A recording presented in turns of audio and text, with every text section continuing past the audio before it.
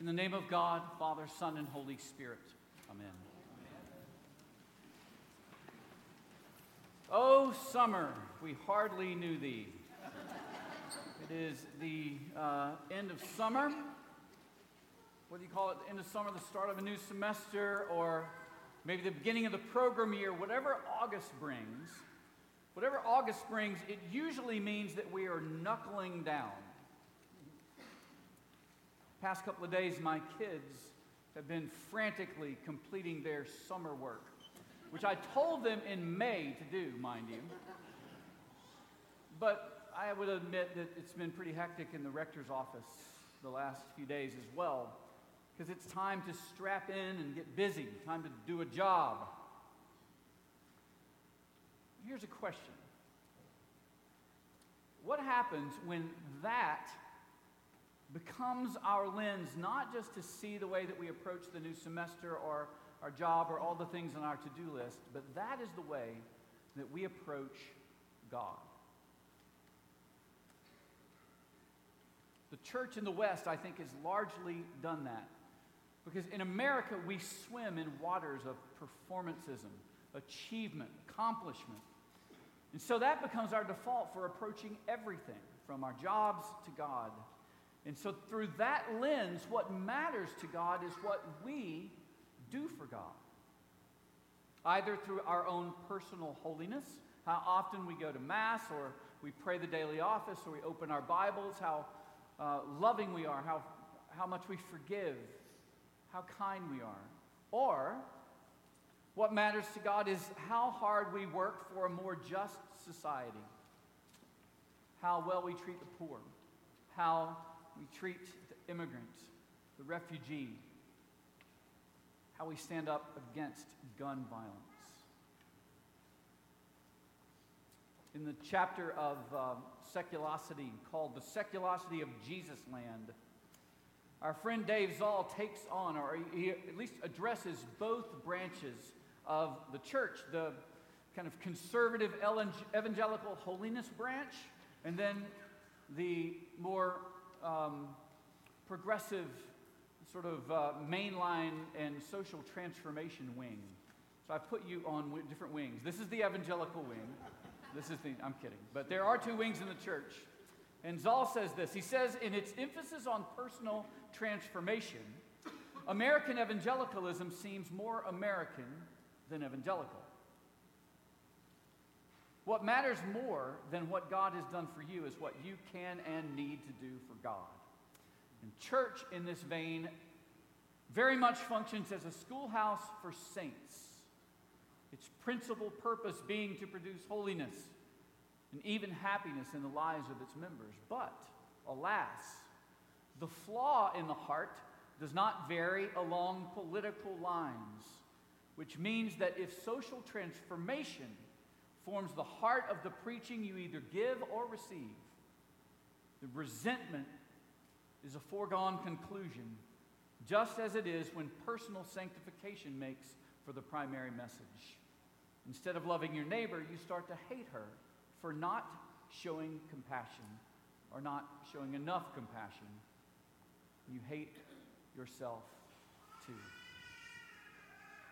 Well, the past few Sundays, Father Travis has been walking us through some passages from the minor prophets. Remember, the minor prophets are not the JV team. They're not the B-side of a really good record. They're minor just means that they're shorter. There are 12 of them. They're all shorter than the major prophets in the Old Testament. So he's been walking us through these passages. And this morning, chapter 11 of Hosea. Hosea is one of my favorite books in the Bible. Chapter 11 is a letter not just to Israel, but to anyone who is ramping up to knuckle down to take August by storm. It's a letter written to us, and it has just 3 words. The first word is I. When Israel was a child, I loved him, and out of Egypt I called my son. So the opening line of the letter tells us something about the I, about the person writing the letter. It's about God. What it tells us is that God favors Israel the way that a father favors a son, favors a child.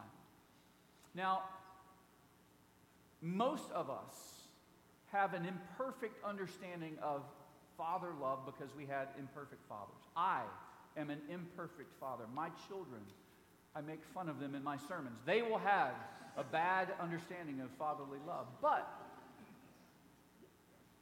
ideally, a father or a mother, for that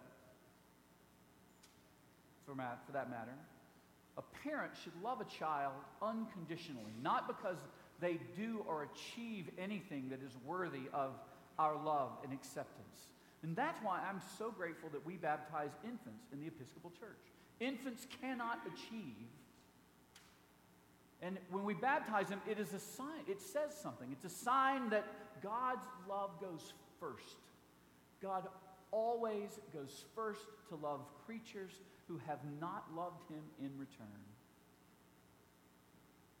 The I that called Abraham, that led Israel out of Egypt and calls you and me. God always leads with love. He steps out first to take hold of us before we can take hold of him. That is the first word of the letter, the I. So I want to jump the second word and take the third word second. If you weren't confused originally, now you are. So the third word is you. They shall return to the land of Egypt, and Assyria shall be their king, because they've refused to return to me.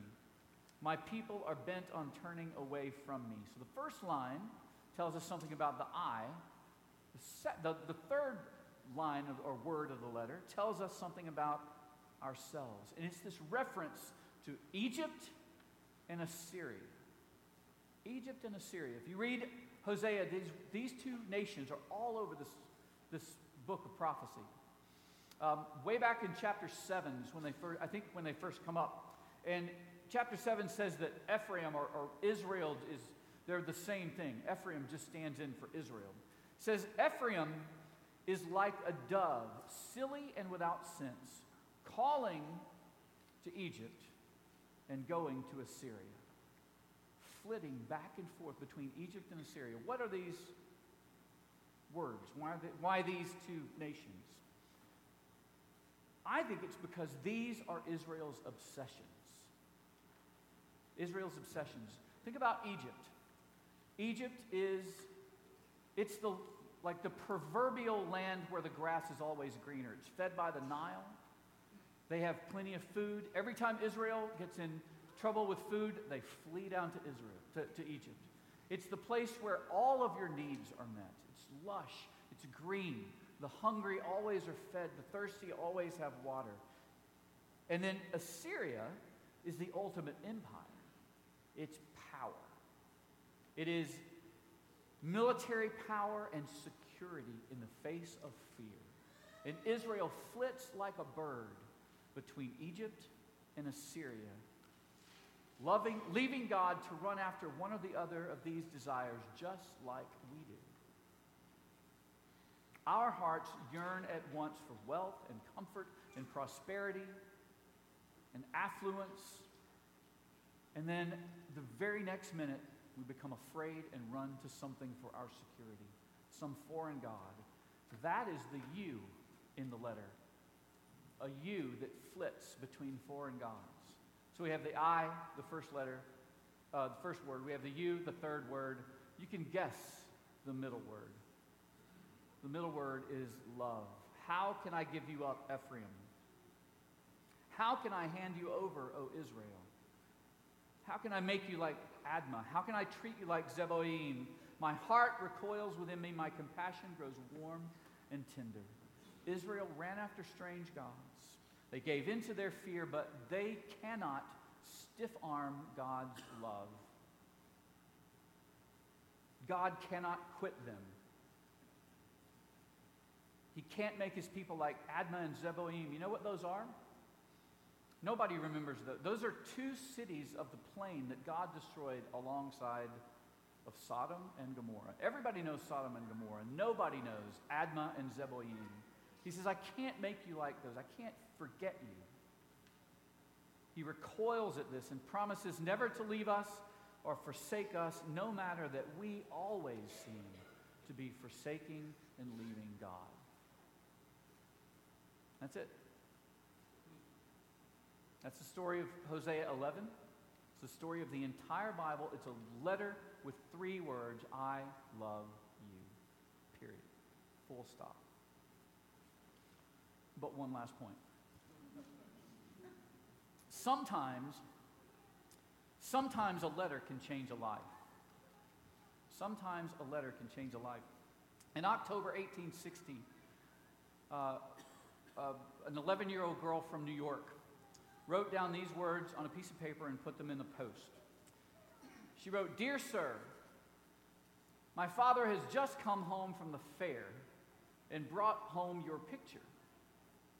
I am a little girl, only 11 years old, but want you should be President of the United States very much. So I hope you won't think me very bold to write to such a great a man as you are. I have got 4 brothers, and part of them will vote for you anyway. And if you will let your whiskers grow, I will try and get the rest of them to vote for you. You would look a great deal better, for your face is so thin. All the ladies like whiskers." Tell that to my wife in the winter. "All the ladies like whiskers, and they would tease their husbands to vote for you. If I was a man, I would vote. And if I was a man, I would vote for you too." Remember, this is before women's suffrage. "But I will try and get everyone to vote for you that I can." Signed, Grace Bedell, Chautauqua County, New York. And soon after, Abraham Lincoln grew a beard, and you know the rest. Now, maybe Grace's letter changed a life. I don't know. But I can tell you this, from my own personal experience, what I believe and what I know is that a love letter from Grace himself, written in words carved on a cross, changes a life. God's overpowering, persuasive, irresistible love softens and transforms the hearts of rebels like us. God has written a letter, and you've got mail. Consider that an invitation. In the name of the Father, Son, and Holy Spirit, amen.